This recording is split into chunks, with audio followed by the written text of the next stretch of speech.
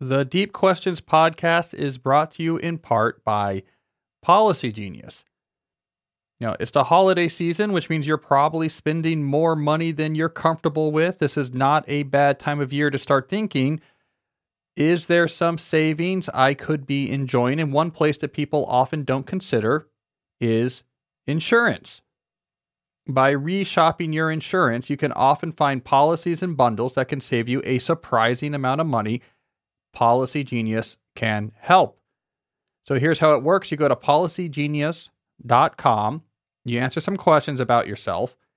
They have an insurance marketplace where they compare rates from over 30 top insurers so you can see what is available to you. But then, and this is part of their secret sauce, they have licensed experts that look at these quotes and help figure out, is there some way to bundle X with Y or to combine Z with A or however they work to maximize the amount of money you can saving by shifting your home and auto insurance.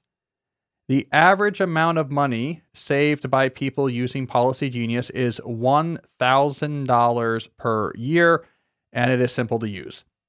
So if you want to find out how much you could save on home and auto insurance, go to policygenius.com. They have saved their home and auto insurance customers an average of $1,000 a year. That's policygenius.com. When it comes to insurance, it's nice to get it right.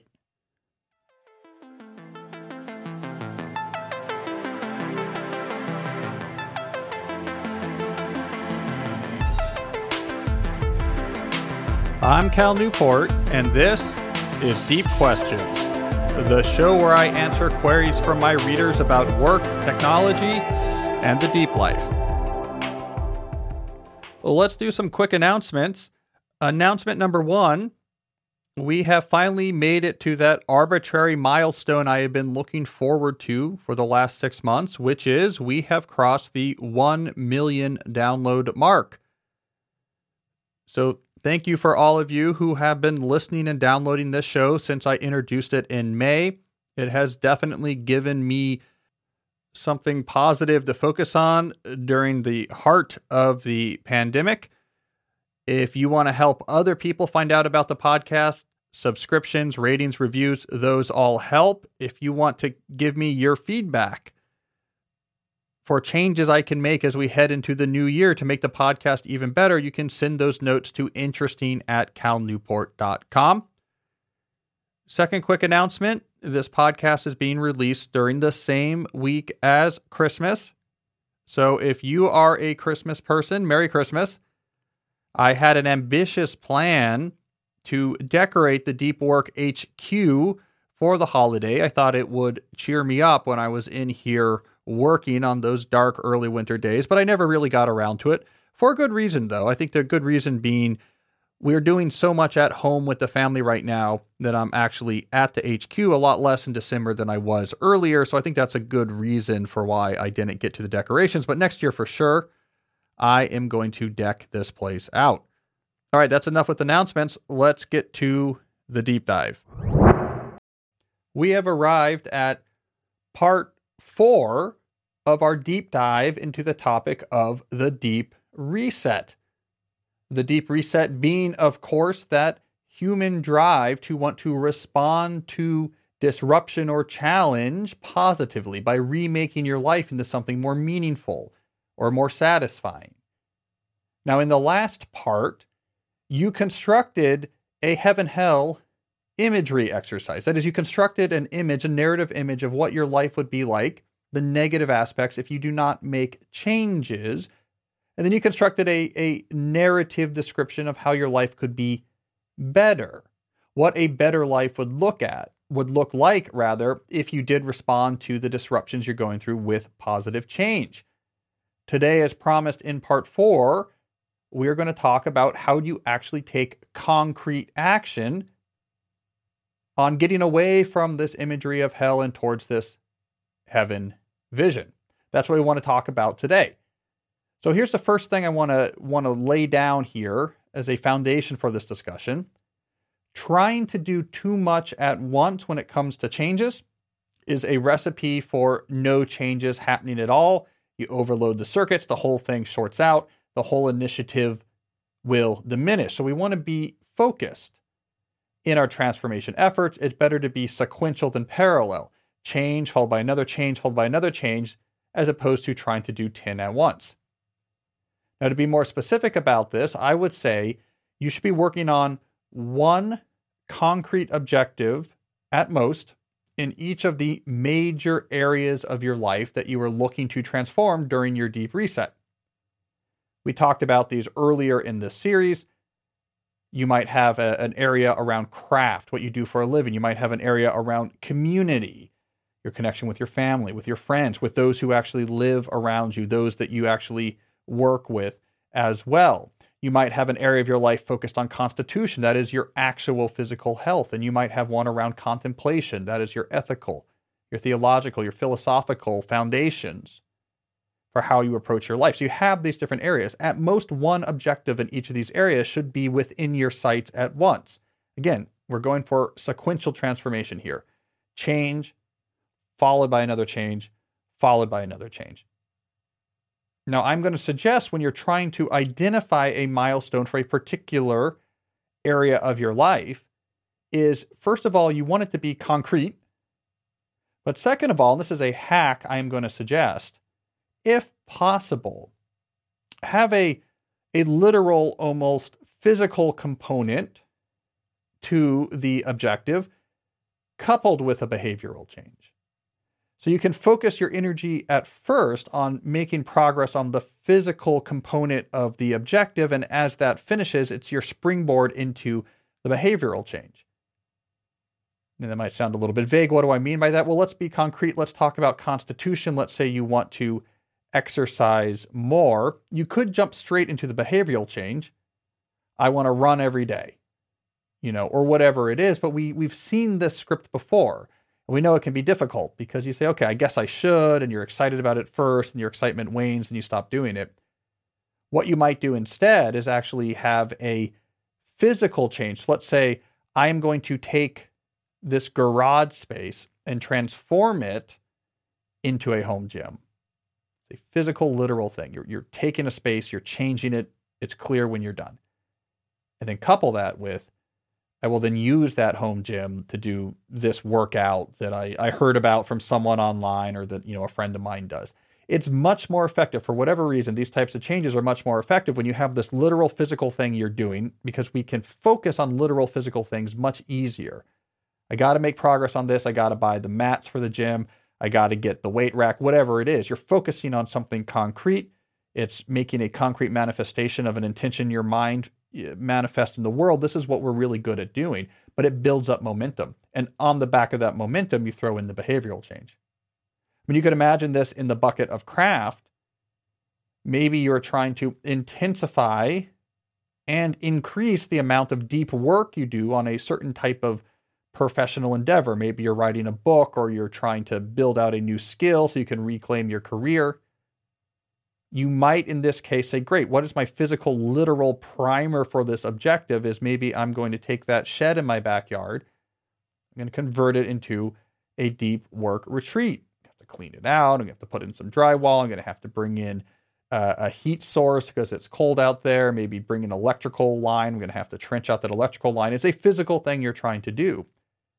But then once that deep work retreat is done, it's much easier to couple that with the behavioral change of, that's my first 90 minutes every day.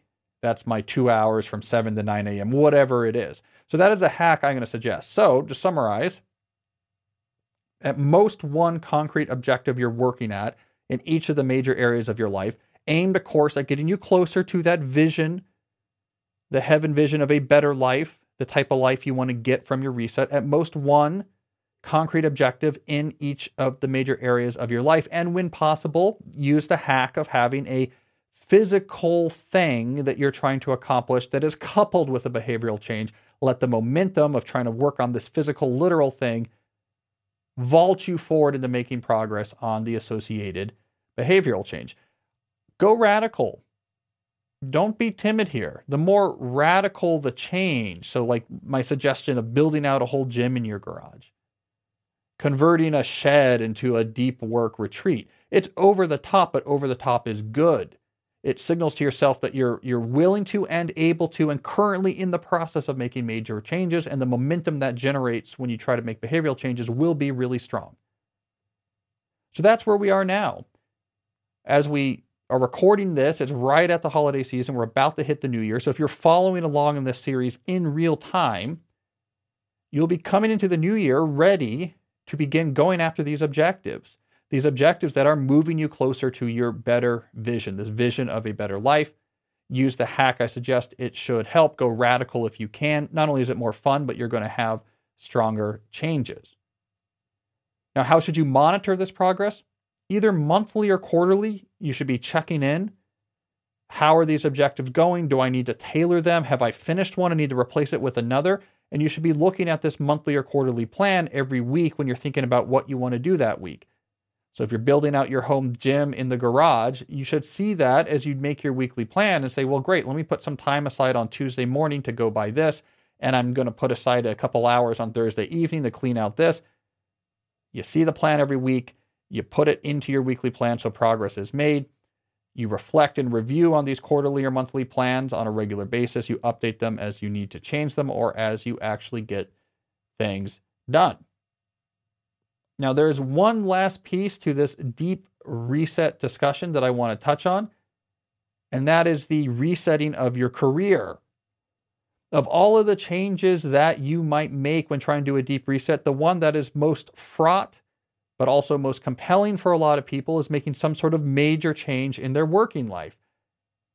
This is a transformation that's often way too complex to be captured just with one of these objectives that's in your monthly plan that you kind of work on each week. It's going to require a lot more thinking, and therefore I think it is worthy of its own segment. So we will wait until the next deep dive segment in which we will focus specifically on how to apply the concept of the deep reset on your working life. So we'll pick up this deep dive in the next full-length episode. For now, let's do some work questions.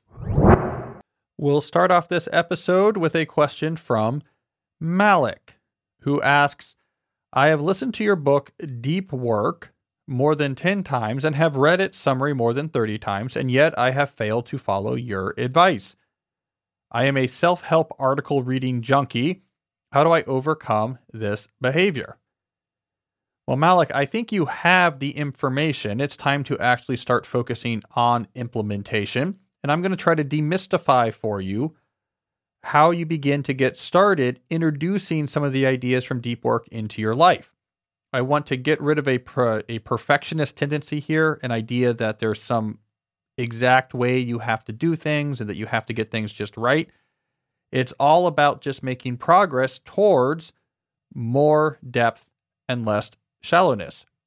So if you're someone who chronically procrastinates on putting advice into action, I would say start with a keystone habit. Try to find a habit that you can do every single workday and that you track. So wherever you track your metrics, like in a time block planner or in a notebook or in a text file on your computer desktop where you can write down, did I do this or not? Try to come up with a keystone habit that is connected to deep work. It should be easy enough that you can, with just a little bit of effort, get this done every day, but not so easy that it's trivial. So, for example, maybe you just want to record the number of deep work hours you did every day in some sort of metric tracking notebook, even if that number is 0. Don't worry, the fear of writing down 0 again and again will push you probably to do deep work where you might otherwise not have. That's a perfectly fine keystone habit. Or maybe you have a particular time that you want to do a little bit of deep work every day, time that you know is consistently available, like 8:30 to 9 each morning before the day gets going.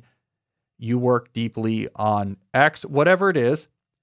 You want to have a habit that you do, and you do it every day, and you record every day that you've done it.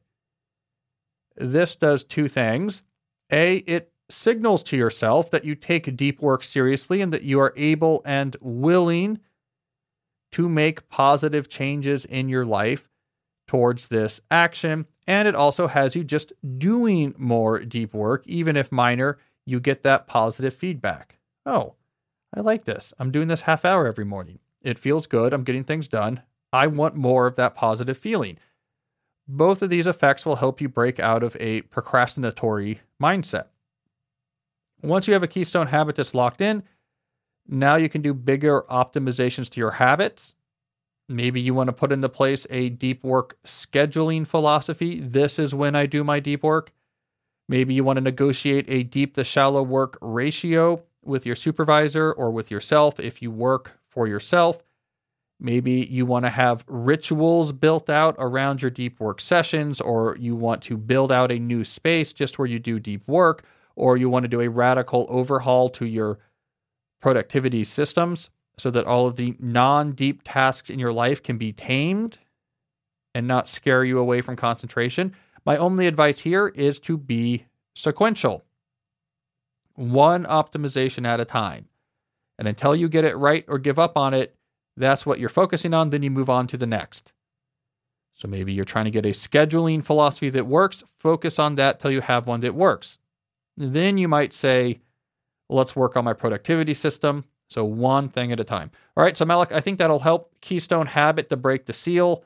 Then bigger optimizations that you do one at a time, finishing a given optimization in your working life before you move on to the next. I think you are definitely ready to stop thinking about deep work and actually start thinking deeply. Francis says, I am a first-year PhD student in computer science, and I work with 7 other students in my office. I use time blocking to manage my day, but most days I have to readapt my schedule to fit others' needs. For example, the lunchtime is variable, from 1 p.m. to 2 p.m., and often I end up wasting time in endless pauses waiting for others to join me. Another example is the coffee break, which can occur from 3 to 5 p.m. Francis, I don't think this is a particularly hard problem. I would say use combo blocks. So for the lunch break, have a block for the entire period of time in which lunch could fall and have it be a combo block, lunch / some other thing.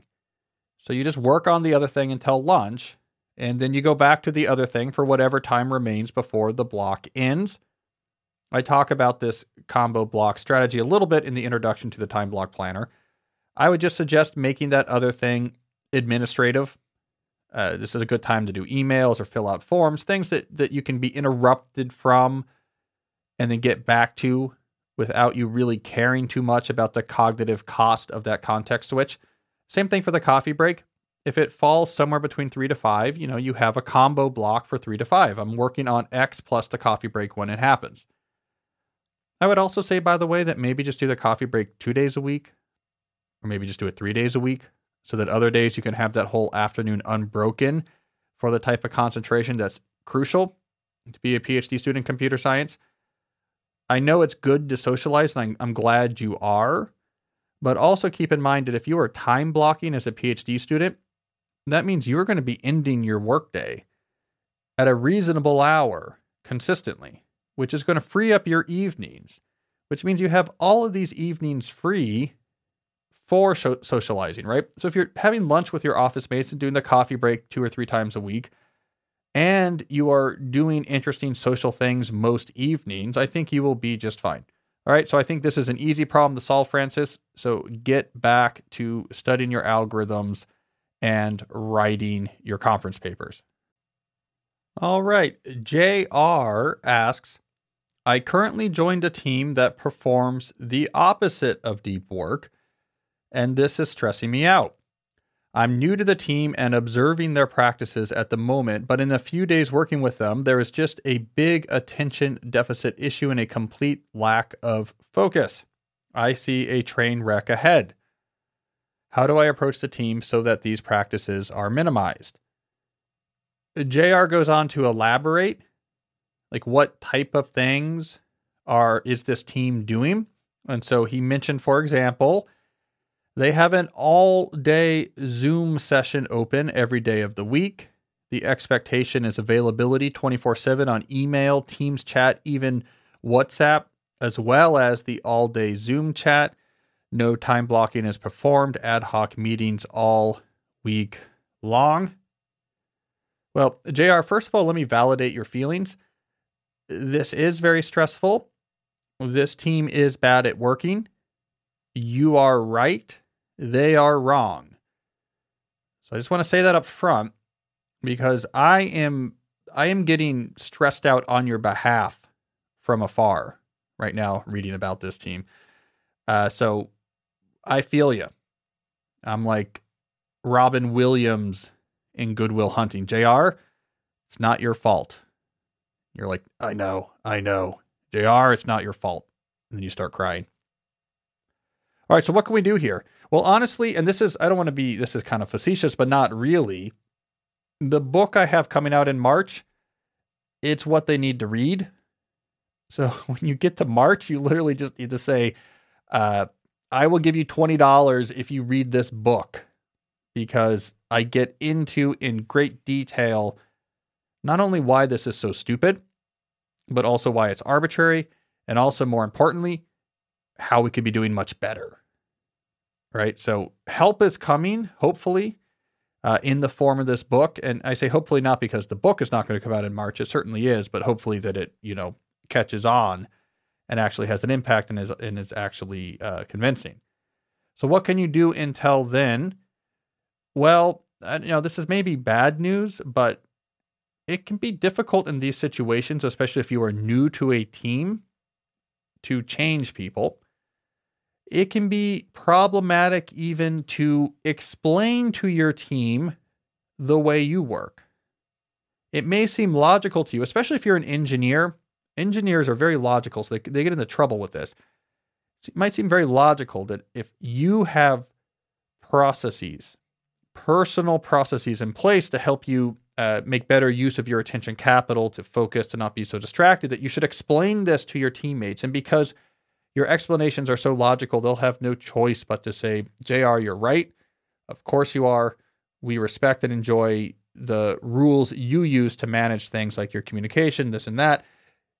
It doesn't work. It just makes people angry. It makes people defensive. So what I'm going to suggest for the near future is that you put in place really clear and aggressive internal processes about how you deal with your work, and you don't really explain them.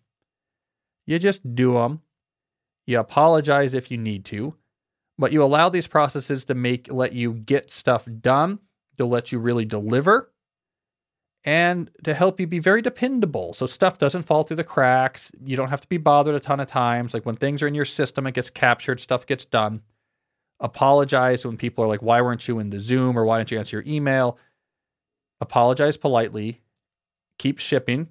Keep getting things done. Keep being incredibly dependable. Keep not letting things fall through the cracks.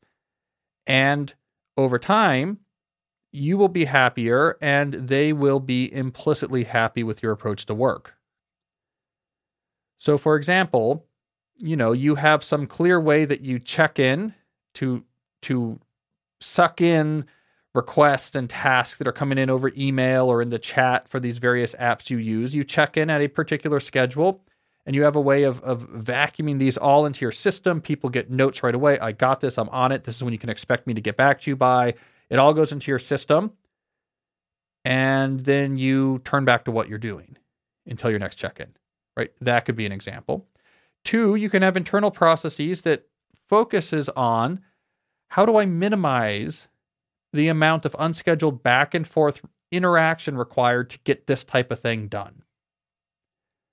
So maybe, I don't know what type of work you do, but like a client request comes in, and maybe the typical procedure here is that we just kind of chat back and forth on email or sporadically on WhatsApp, trying to figure out a plan.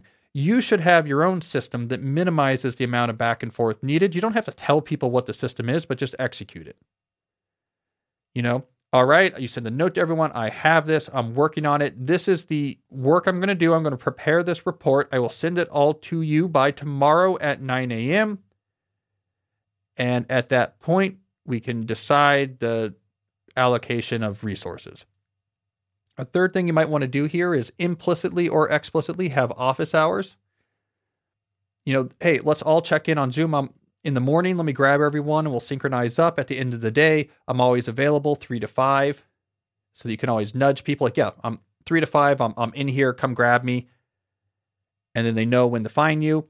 And then you could use these periods for synchronous discussion and collaboration, so you don't have to have lots of back and forth messages and chats. Let's just wait till 3 to 5 or the next beginning of the day session, and then we can really figure out who's working on what. Do really good configure, you have your Trello boards, your task on different statuses, you have clear columns to keep track of like who you're waiting to hear back from. On your calendar, you've really captured your commitments. I mean, look, I'm giving a lot of ad hoc examples here, JR, but basically what I'm saying is you get your act together. You have a lot of internal processes. You're very dependable. People depend that you're going to get things done. People know that things aren't going to fall through the cracks. They know that you get good work done. You subtly push people into your own processes towards office hours, towards set meetings, towards approaches to work. It doesn't require a lot of ad hoc without really belaboring the point, without explaining why you're doing it, without saying when you're not available. You'll have to do some apologizing, but it'll be less apologizing than you think, and you will be rewarded for getting after it. And then when you get to March, you buy them all copies of my book, and some more systemic changes can then happen. Russell asks, how do you apply deep work principles to sales jobs? Now, this is also a topic I get into in more detail in my new book, so I can pull some ideas from that here. Russell, it's a really good question. It applies, I think, more than just sales jobs. I think it also applies to managers. It also applies to support staff. In general, I think what you're asking is, what if I'm in a job in which sustained attention over a very long amount of time on a small number of things is not relevant? So if you're in sales, or if you're a manager, or if you're in support staff, what you're really trying to do is lots of things that are much shorter. You want to do lots of things that are much shorter in duration. Well, if you're a manager, you want to help give good counsel to this person in your team. You want to make this higher. You want to reallocate this person to a different project to make better use of their capabilities. That's very different than, say, writing a book chapter or a complex piece of computer code. If you're in sales, you want to make calls, you want to get the background research right, you want to execute contracts. I mean, everything is important and it's non-trivial, but it's not hour after hour after hour of concentration on one thing. Same thing if you're a support staff. You have a lot of different things coming towards you that you want to handle as well as possible so that those you support can get what they need as efficiently and effectively as possible. So where does deep work apply in those jobs? What I would recommend, the relevant mindset I would recommend in these types of jobs is one thing at a time. That the goal is that you're working on one thing at a time. You take the thing, it gets your full attention, you complete it, you shut it down, and then you move to the next thing. Now, in some of these positions, these things might be pretty short. 10 minutes here, 1 hour here, 90 minutes here, 30 minutes here. But if you want to reap the type of benefits I talk about in deep work, what you want is this sequentiality. This is what I'm doing. Let me give this my full attention. Let me do it right. Let me shut it down so there's no open loops. Great. What's next? You can get a lot of things done that way. But by giving things full attention, you are avoiding all of the harm that comes with rapid context switching. If you instead are kind of working on this while also checking your email and kind of answering someone else about this other thing, then coming back to this contract you're working, but then returning this client's message about this, and then jumping on the phone with this person, then getting back to the contract, you might feel like you have a lot of balls in the air, but they're all being done poorly, and you're exhausting yourself. So you are going to be more effective if you're in sales, or if you're a manager, or if you're in support, if you're able to embrace sequentiality. So maybe I'm working on this one thing until I can be done with it. It gets my full attention. I'm doing it right until either I'm done or I'm at a good stopping point where I record my progress. It goes back in my system, all open loops closed. What's next? Now that what's next, that could be checking email. That could be checking your voicemail. That could be checking Slack. That's not a background activity. That is just another thing you do. Say, okay, now I'm checking my email inbox. Let me do this well. Answer this, put this in my system to answer later, put this in my CRM system, move this to the ticketing system, throw that one out. You're giving that your full attention. Now I'm going to work on, in this example, whatever. I need to follow up with this client. Great. Let me give that my full attention. Let me look at the information about this client. Let me clear my head. What's my goal with this call? Okay, let me try it. So that is what I recommend. The deep work mindset, which is about putting your full cognitive resources on one problem at a time and not doing context switching so you can get your full cognitive capacity. The way you apply it to these positions that have many more things to do is this sequential mindset. So that's what I would say. One thing at a time until you're at a breaking point or done. Close all the open loops. Then the next thing. Each thing you're working on, give it your full attention. Do it as well as you can. Be it a 5-minute task or a 5-hour task, you will still get a lot more benefits versus this alternative that's so common now, this hyperactive hive mind alternative of let me in parallel constantly be talking about moving information around and responding to notes and questions and messages about work while I'm also trying to do multiple different work simultaneously. Our brain can't do that. One at a time, full attention, as good as you can, shut the open loops, move to what's next. Eric asks, when you have a number of projects that have self-imposed deadlines and require deep work, how do you prioritize them? Do you work on one until it is finished? If so, which one? Or do a little bit of work on all of them so that you are moving forward on each project?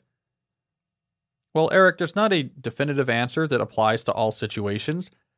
I personally like to use the granularity of 1 week when thinking about big projects.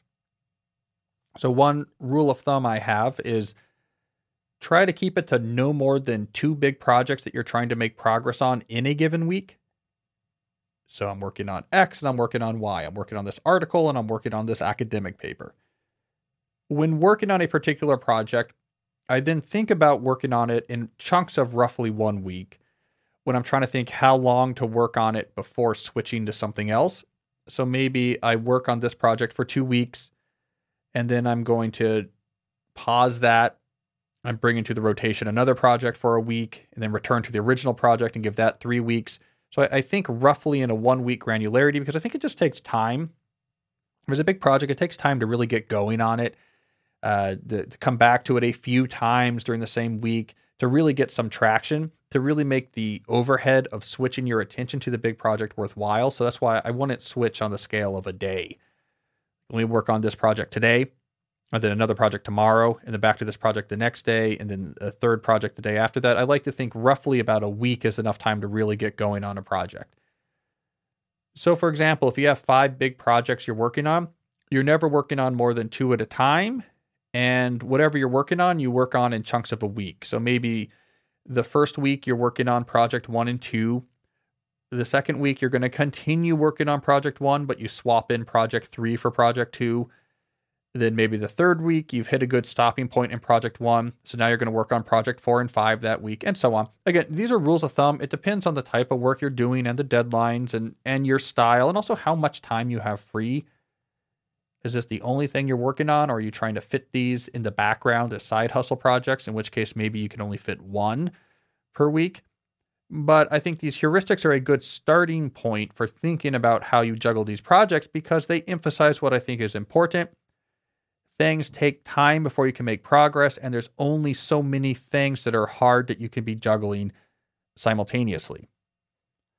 Let's do one more work question here. Fraser asked, how do you configure and control projects whose goals are vague or unknown at the outset without further research? So I think what he is asking is when you have a goal that's kind of vague, how does that become the type of concrete task that you can actually configure? In my capture, configure, control philosophy of productivity, the configure step is where you make sense of the things on your plate, you clarify them, you give them particular statuses. He's asking, well, how do I do that? How do I take something really vague and get it to these sort of concrete tasks that I'm clarifying and giving statuses? And then with the control stage of capture, configure, control, you're actually putting aside time to make progress on things. So I'm interpreting this question of saying, how do I get from vagueness to this type of concrete configuring and controlling? Well, Fraser, I think the key is to take it one step at a time. if you have a vague project, do not expect it just through sheer concentration. You can sit there during a weekly planning session and translate that vague goal into a very clear blueprint of I'm going to do this and this and this and this and this, and let's just go schedule. Now, often what you can do when you have a vague goal is just take the first step towards trying to make it less vague. So you said, for example, how do you configure and control projects whose goals are vague or unknown at the outset without further research? Well, for example, you schedule further research. That's the thing that gets configured. That's the thing that you ultimately put aside time for. Maybe I need to talk to people. I need to meet with my team. I need to read something. Maybe I just need to think about this. What does this actually mean? So you get concrete actions that help you make progress on clarifying a goal. That's what gets scheduled. Not the whole thing, but the next concrete action that might get you closer towards understanding if you want to go after this goal or not and what that will actually mean. Now, you might be worried about forgetting these vague goals. Where do vague goals live in my type of systems? Well, there's a couple different places depending on how imminent the vague goal is. If it's pretty important, like I need to work on this soon, like in the next few months, this is very important, it should be in your quarterly plan. Like, hey, this is what we're working on. So make sure every week that we're scheduling some concrete steps towards making this vague goal more clear. If it's less time sensitive, well, you should have some sort of idea tracking system. On this podcast, I talk a lot about how, for example, I use Evernote to keep track of a lot of things, a lot of ideas surrounding, let's say, like articles and books in the media business that I have built out around my writing life. I have notebooks for that. I review them on a regular basis. I really look closely when I review my quarterly plans. I look at those ideas to see if anything in there needs to come into my quarterly plans. So have some sort of long-term idea system so that vague goals can live. And as they become relevant, they move to your quarterly plan. And once they're in your quarterly plan, you start chipping away at them. Not trying to figure the whole thing out at once, but chipping away at them with, well, here are some concrete things I can do next to clarify the goal, to understand it better, to make more progress on it. And over time, that vagueness gives way to concreteness, and you can figure out, is this worth pursuing? Do I need to change it? Do I need to get rid of it altogether? So, Fraser, I hope that helps you get a clearer picture on how to deal with unclear objectives. And with that in mind, let's move on to our next objective, which is technology questions. Catherine says, I really want to make the break from feeling constantly attentionally distracted and move into a more settled mind and do more deep work. But I feel constantly edgy. That's the best way to describe it. Despite unsubscribing from all notifications, I notice that my brain is craving some kind of distraction stimulation. It's edgy from reading regular news updates, checking social media and email too often. How do you get through this and out the other side? How long does it take? How can you fast track the process? I feel constantly cognitively fuzzy and edgy. Well, Catherine, I have a lot of data to draw from here. So when I was doing research for my book, Digital Minimalism, I ran an experiment in which over 1,600 readers went through a similar process where they stepped away from what we called optional personal technologies like social media, like online news, like most of the things that happen on your phone. They stepped away for 30 days and they told me about it. So I got a nice insider view on what it's like to step away from these technologies for lots of different people who are in lots of different situations. So what I can tell you, based on this data, is that if you are doing this reduction properly, that edginess feeling can last for 10 to 14 days. That was pretty consistent.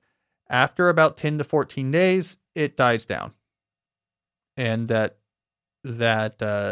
impulse to look at the phone, to fire up the browser tab, that impulse dies down. It no longer feels natural. You know, I had one young woman tell me in one of her reports about going through this experiment for digital minimalism that in that first week, that impulse, that edginess was so strong that she found herself compulsively checking the weather app on her phone.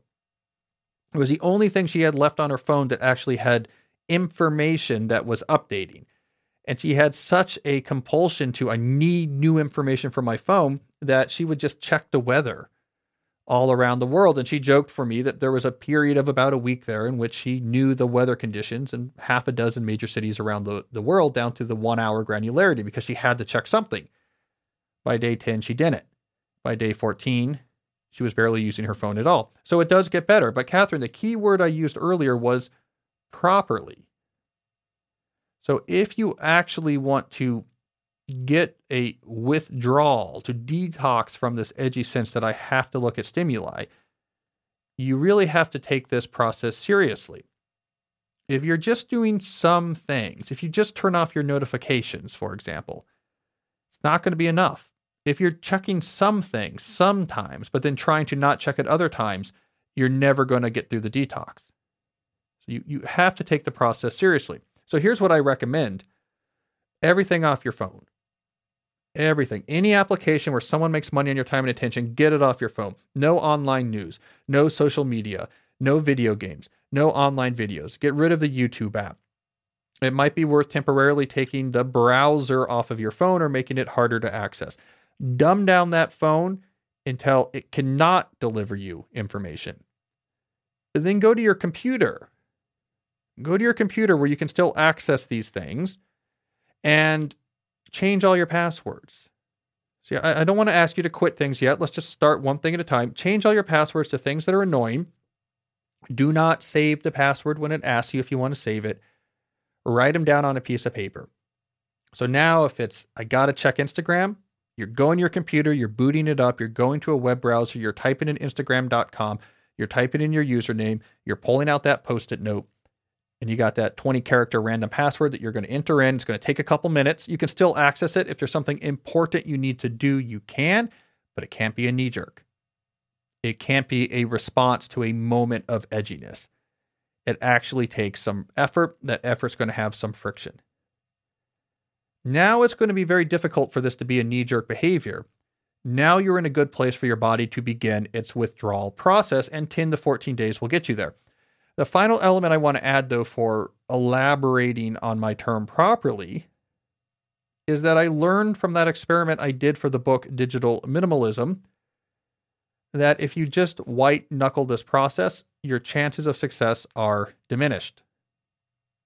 So what do I mean by white knuckling? If you just say, I'm going to stop using these services, I'm going to do what Cal says, I'm going to take it off my phone, complex passwords unsaved on my desktop, and you just sit there white knuckling saying, don't use it, don't use it, don't use it. Good luck.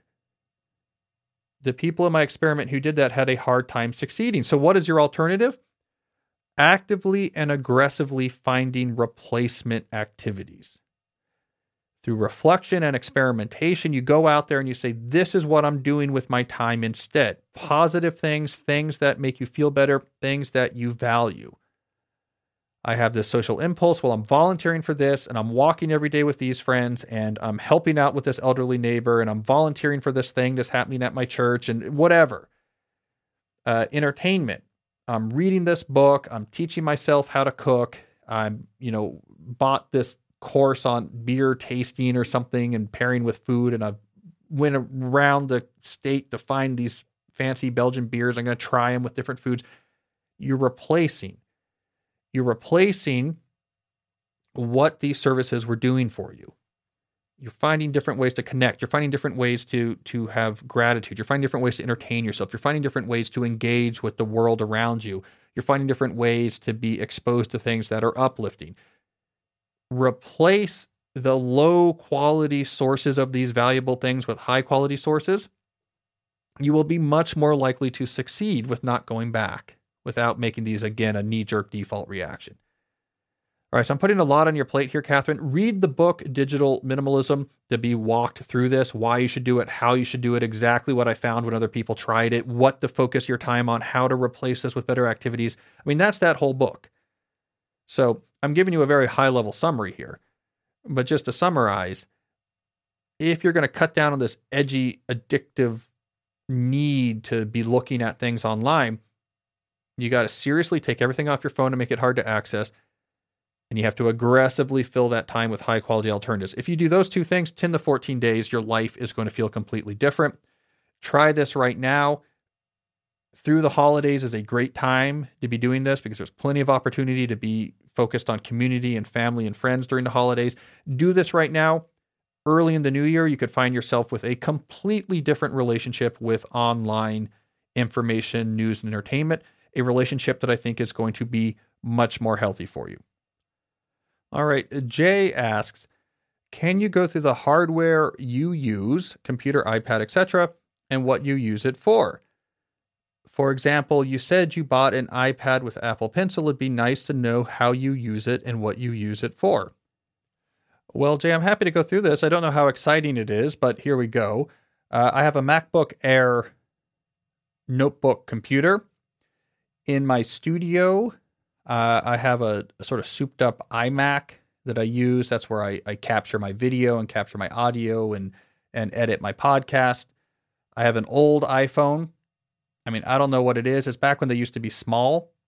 I guess they have small ones again now, but mine is back from the age when they used to be small because I don't want a large phone. I think it takes up too much space in my pocket and I don't use it that much. I do have an iPad and Apple Pencil. I bought that for virtual teaching. So I was teaching algorithms this fall to undergraduates, and I am a Blackboard teacher. I need the ability to draw out proofs, to draw out algorithms, to do analyses. I do it all on the Blackboard. So since we were virtual this semester, I did it with an Apple Pencil on my iPad, which I then shared screen through Zoom so that my students could see that full screen. That's mainly what I use it for. I also read on the iPad sometimes. There's occasions, there's certain like books I have to review or books I'm doing blurbs for where they only exist in digital copies. Right, because it's before the book is actually published, so I can only read it as a digital copy. I found I've enjoyed reading those on the iPad as well when I don't have the option of having a physical book. That's about it. I have a Kindle, 4 or 5 years old, but I read a lot on my Kindle as well as a lot on physical books. I just read a lot of books, and I like with the Kindle, if I need a book right away, I can get it. My studio has a bunch of audio and video equipment, but I don't know how interesting that is. My mic, I have a mic and an audio processor and a mixing board and a pretty nice camera that connects through a capture card and a bunch of LED lights, et cetera, et cetera. But that's really very specific to doing podcasting. So that's my setup. It's not super exciting, but then again, I think there's a point there.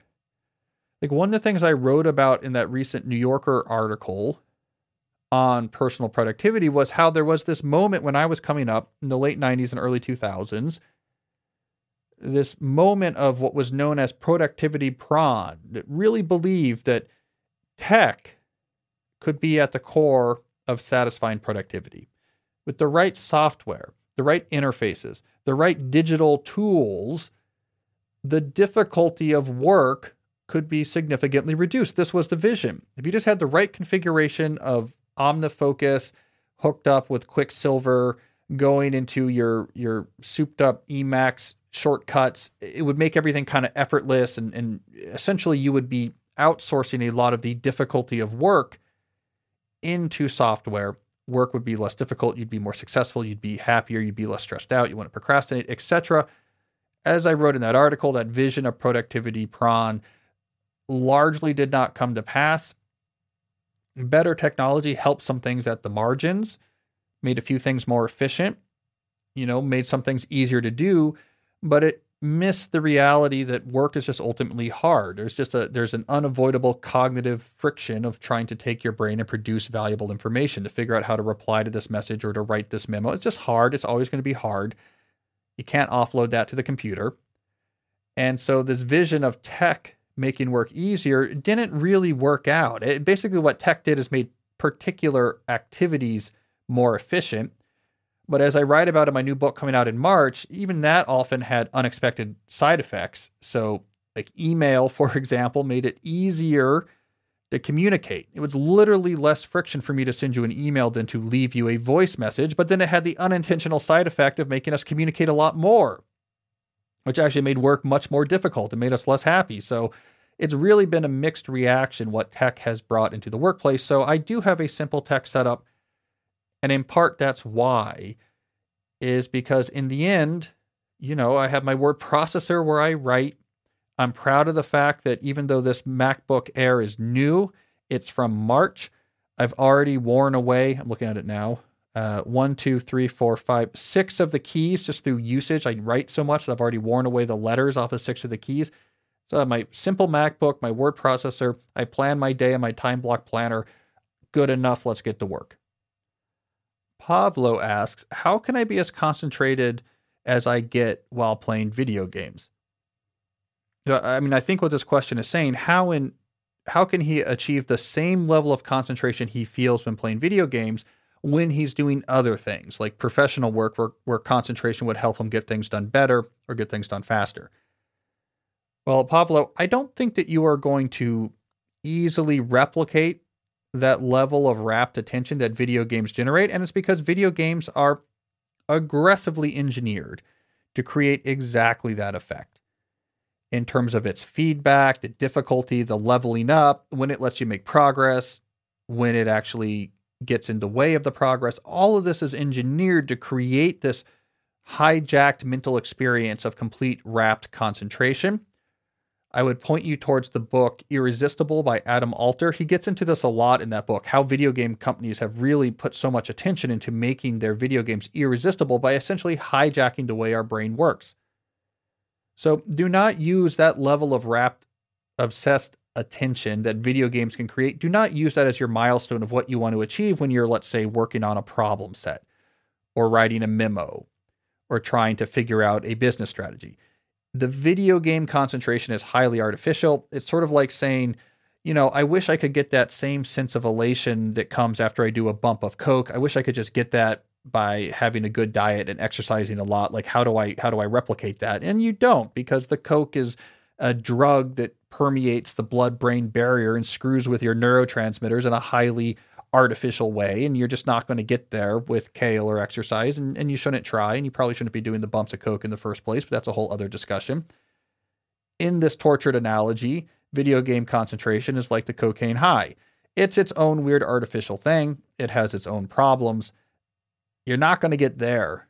But where you do want to get when you're working on things that are important is unbroken concentration, whether it feels good or not, no context switching, whether that's easy or not, and a sense of pride when you're done with one of those deep work sessions that this got some attention, I created something that I am happy about. Rajan says, I'm trying to teach myself algorithms. I've tried reading the CLRS Intro to Algorithms book, but it's getting pretty dense. Getting through even a chapter feels like a mission. All right, for those who don't know, CLRS is the abbreviation for a popular computer science Intro to Algorithms textbook. It's an abbreviation of the author's last name, so it's Corman, Leiserson, Revest, and Stein. I know this book well. I actually teach out of it. I taught out of it this fall. I taught out of it last spring. A little bit of an aside, Rajan. I actually have quite a connection to this textbook. So Corman is who I learned algorithms from. I took algorithms from Corman at Dartmouth. Leiserson and Revest, they were both in the theory group when I was there in grad school at MIT. So my office was sort of down the hall from Leiserson and Revest. I TA'd for Revest. I TA'd for Ron Revest network security class. And I never wrote a paper with Leiserson, but I worked with a lot of his students. I think Stein was at Dartmouth a little bit before my time, so I'm not as connected. So I know that textbook well. I know the authors well. I've been teaching that textbook for a while. That is a bit of an aside. Stepping back, I think the issue here is, how do you learn hard things on your own? It's pretty daunting to pick up a textbook and just say, I'm going to read all the chapters. Regine, I don't think that's the right way to learn algorithms. If you really want to learn this complex topic on your own, I think you need more structure. I would suggest actually taking an online course on algorithms so that you can get lectures that are focused on one topic at a time. You can then do exercises and problem sets to try to master it. You can get feedback from TAs or other students about how well you are doing. You are going to need more structure. Don't just dive into a textbook. If you don't want to take an online course, well, at the very least, exercises and problems is absolutely the best way to learn this material, is to actually try the material, to actually try to solve things. Just sitting there and reading things is not going to get you where you need to get. But I really would recommend take a course, and it could be an online course you pay for. MIT OpenCourseWare has its computer science curriculum basically entirely online for free. But more generally, what I'm trying to say here is don't just read the textbook. Have a more structured way of trying to learn this material. Otherwise, you're quite unlikely to really make good progress. I want to take a moment to talk about one of the sponsors that makes the Deep Questions podcast possible, and that is Mint Mobile. As I've told you before, Mint Mobile is disrupting big wireless by getting rid of all the overhead that burdens those big wireless suppliers to get you really high quality service at crazily low prices. I'm talking about plans starting at just $15 a month. There's no stores to go to, no people you have to talk to. You can keep your own phone. You can keep your same phone number. You keep your same existing contacts. You just order online. They mail you directly this little SIM card. You pop it in. Boom, you're on the new plan.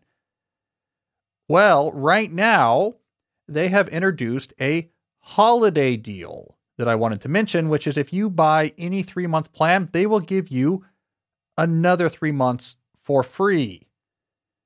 So you buy 3 months, they will give you 3 months for free. This is a limited time deal. If you're looking to save some money on your wireless, this is something you should be paying attention to. So to find out more, you should go to mintmobile.com/deep. That's mintmobile.com/deep. You can cut your wireless bill to $15 a month and take advantage of this 3-month free promotion if you go to mintmobile.com/deep. I am also excited to talk about My Body Tutor.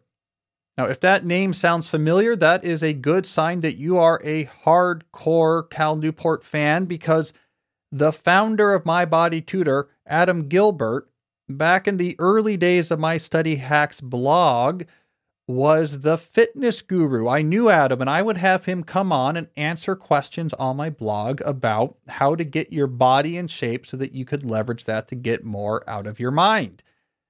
My Body Tutor is this company that Adam has had for years, way ahead of its time, in which they do online fitness coaching. So if you want to get in shape, you work with My Body Tutor. They hook you up with an online coach. Adam only chooses the best. Right? These people are great. They help you with your diet plan and your exercise plan, and they talk to you in real time. Here is your coach. It all happens digital.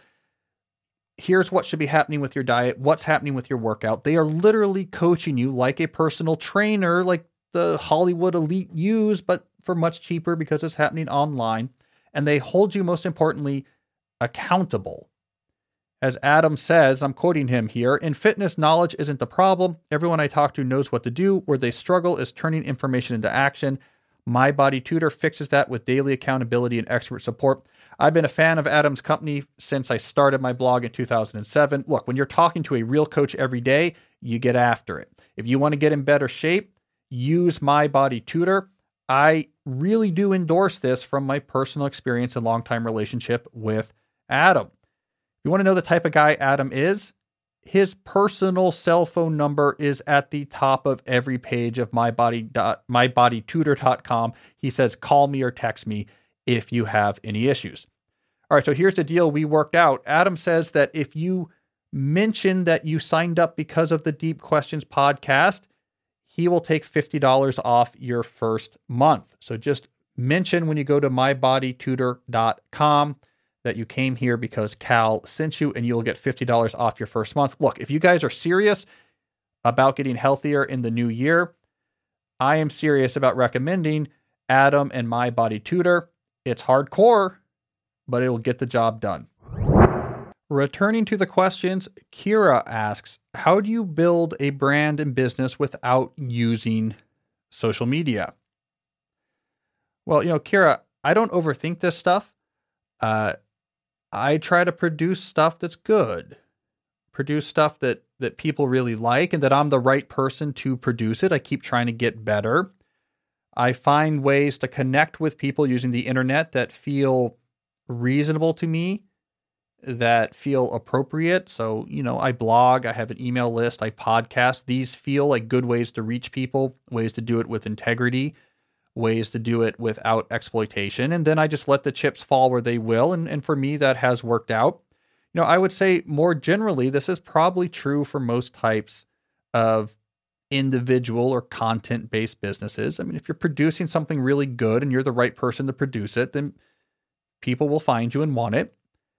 And if you're not, there's just no amount of social media trickery that can alchemize value where there isn't value. Now, if you're worried, let's say you have an existing business and you do stuff over social media and you're worried about losing business, a temporary step you could take is what Joe Rogan calls post and ghost. So Rogan's approach to social media is he posts stuff on social media, but he never reads responses. He never interacts. He never looks at replies. He posts it and runs for the hills to go work on other things. So if you're already doing social media and it's nerve-wracking to step away altogether, you're worried you're going to see a hit in your business, that's a good temporary step.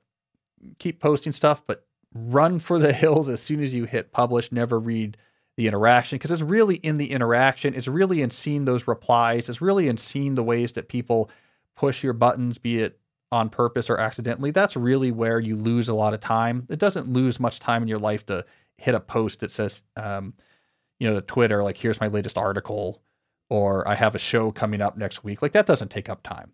It's the back and forth, it's the interaction. So, okay, there's a tentative step. I just got to tell you, long term, it just seems to me if you're so good you can't be ignored, you won't be ignored, whether or not there's a lot of people on TikTok who are hearting your tweets.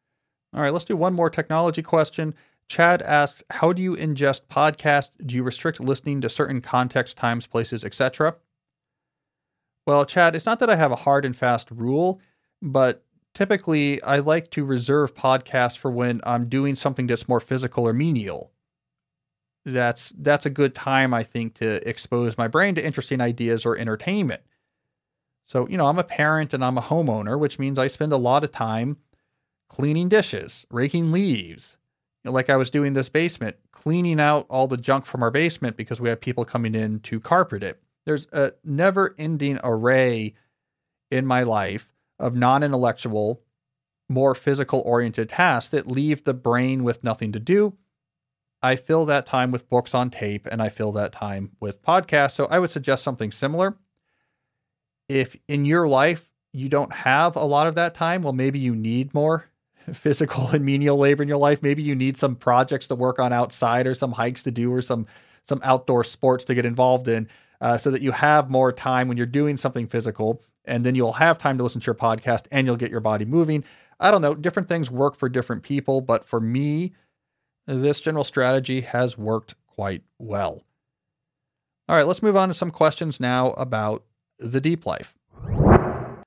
Liz asks, how can we practice digital minimalism and have meaningful social interactions during periods of lockdowns and online learning?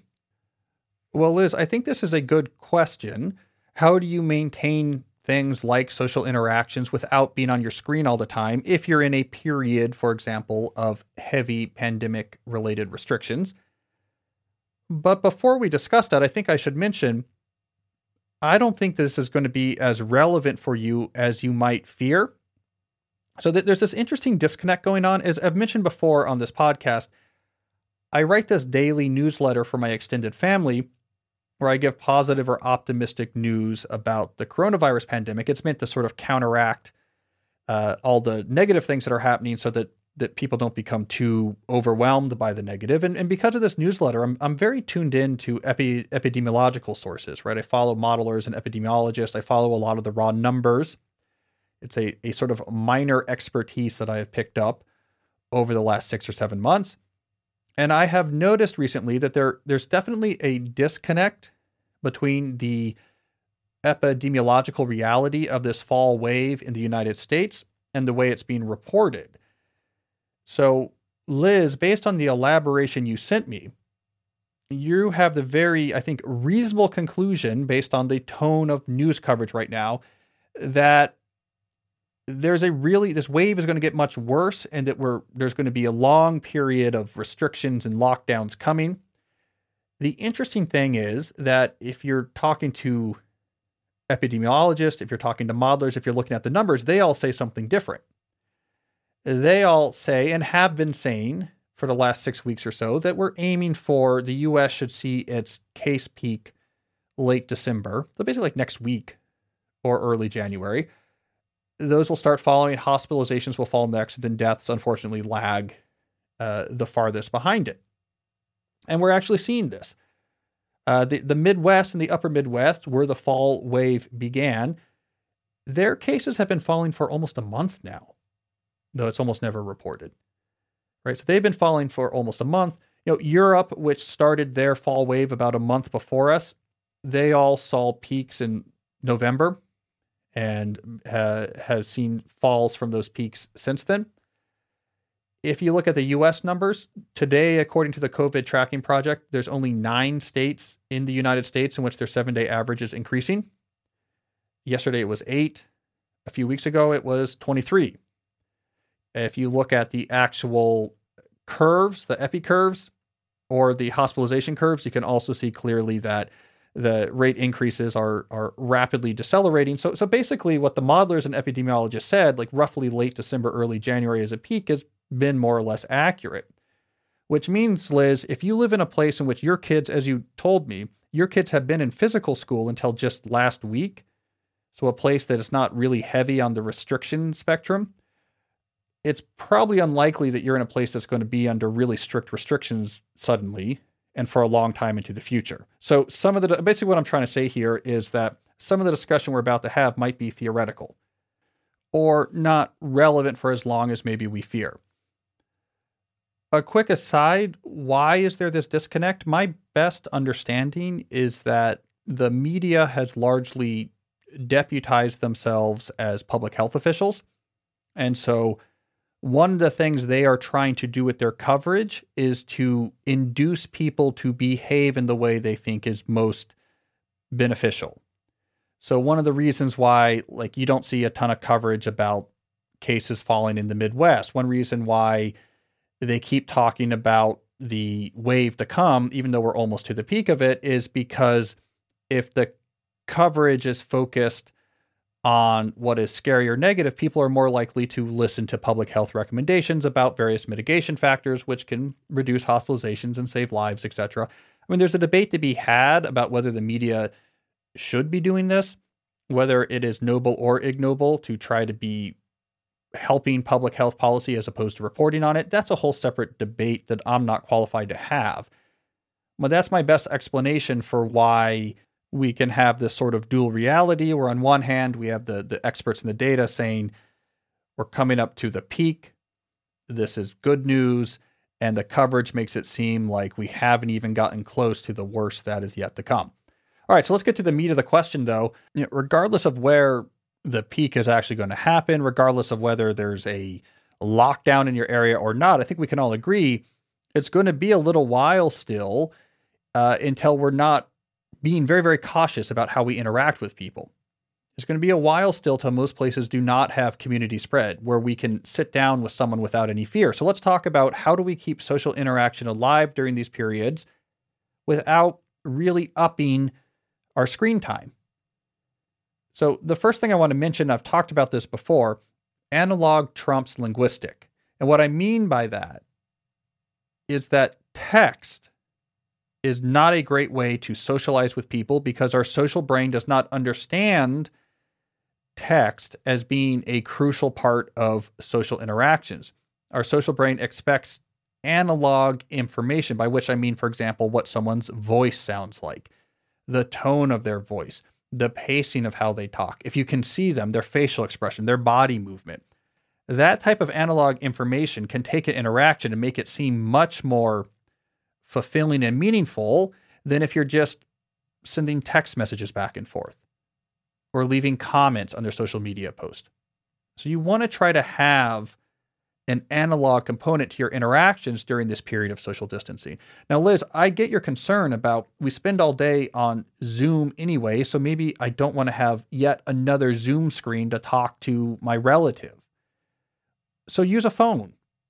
Actually, I think phone calls are great. You can have your earbuds in. You get the analog component of interaction because you're hearing voices and going back and forth in real time, but you can be talking on the phone while you're on a walk or on a hike or while doing chores in your house. You're getting away from screen time. You're getting away from that glowing rectangle. You're getting away from those Zoom icons that are being ingrained into our eyes, like used to happen on computers before they invented screensavers. You're still able to interact with people from afar. So that's one piece of advice. Another piece of advice is figure out what type of conditions make you feel safe about in-person interaction. And once you have figured that out and feel good about it, do a lot of those type of interactions. So let me give you a cheat sheet here. Your answer should involve being outside. Your answer should involve being at a distance. Your answer may or may not involve wearing a mask, depending on how big of a distance you are from the other person. But if you do those things, you're not going to spread the virus, but you're in the physical presence of another person, so you can see their body language, you can see their facial expressions, you have the intonations of the note of their voice, and now it's a really analog interaction that's really going to register as meaningful. Also, as I've talked about before, there's a bit of sacrifice involved in actually putting aside time and physically co-locating with someone else, and the more you sacrifice on behalf of a social connection, the more seriously your mind takes it. So you find a way to do these social interactions in person that is essentially 100% safe. And then once you have identified that, put in the effort to do them. Even if it's cold, that is going to make the interaction more valuable because you've done some sacrifice on behalf of that interaction. So those are the two things I would recommend, Liz. For people who don't live near you, use phone calls instead of Zoom so you can have the analog component, but you don't feel like you're at a screen. Phone calls while on foot, I think, are great because it's a way to get extra exercise and fresh air as well. 2, you do need to prioritize safe in-person interactions. It's hard to get past the value of in-person. Find a way to do it that's 100% safe. If it's a pain, that's good because, again, that's going to make the interaction seem more meaningful. And then put in the effort to do in just your local community, people around you, to be able to see people, even if it's at a distance. And even if it's peeking over the edge of a mask, it is still much better than being completely isolated in a home or just seeing those faces pixelated on a screen. All right. So this winter has started off terribly. The fall has been terrible. Bad stuff is still ahead. The problem with peaks is that all that time it took you to get to the top, you got to take all that time going down the other side, and that's all time in which people are getting sick. That's all time in which people are being hospitalized. That's all time in which people are dying. So there's nothing good about what's going on now. But just telling you, Liz, I think the light at the end of the tunnel might be a little bit brighter than you think. So in these final dark days ahead, put in the effort to connect, keep it analog, see real people, hear real voices. We will come out of this sooner than I think we fear, and let's do so having done everything we can to keep not just our bodies safe, but to keep our souls thriving as well. All right, I ended up going a little bit longer on that last question than I probably originally planned, but let's see if we can fit in one or two more quick questions here before calling it quits on this episode. VJ asks, if you are so deep into a procrastination and unfocused lifestyle, is it okay to time block your free time? My work-life workflow is somewhat stabilized thanks to your methods, but blah, blah, blah. But my weekends, however, follow no direction. I have no idea what I'm doing on Saturday or Sunday. I end up haphazardly following whichever way the wind is blowing. So VJ, that's a good question. I typically recommend, as you know, that you don't completely time block your weekends because it is pretty intense to run a time block schedule and you need a break from it. I, however, feel your pain that if you have no structure to your weekends, it can really go sideways. You can come out of those weekends feeling like, nothing got done. You had no focus. Instead of being recharged, that you're just, it was haphazard. I mean, they can actually become an energy suck instead of an energy gain. So my general recommendation here is that for each of your weekend days, you have one major activity scheduled that happens at a certain time. This should probably be something that is high energy, meaningful, satisfying, a long hike, going to see a site that you really wanted to see, going to a movie once movies are open, whatever it is, and then have at least one major administrative thing that you schedule specific time for. I'm cleaning the garage, I'm mowing the yard, I'm doing the taxes, and then let the rest of your time be more or less unblocked. So schedule specifically one major, meaningful, satisfying, energy-producing activity and at least one important administrative push. That should really be the only specific time blocking you do, but that will really give a structure to your day, help those days feel energizing without being overscheduled.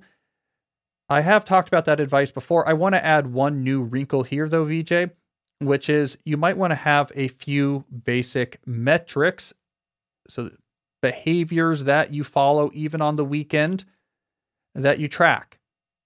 Now, you mentioned in your elaboration that you use the time block planner. There's a great space for metric tracking right there in the planner.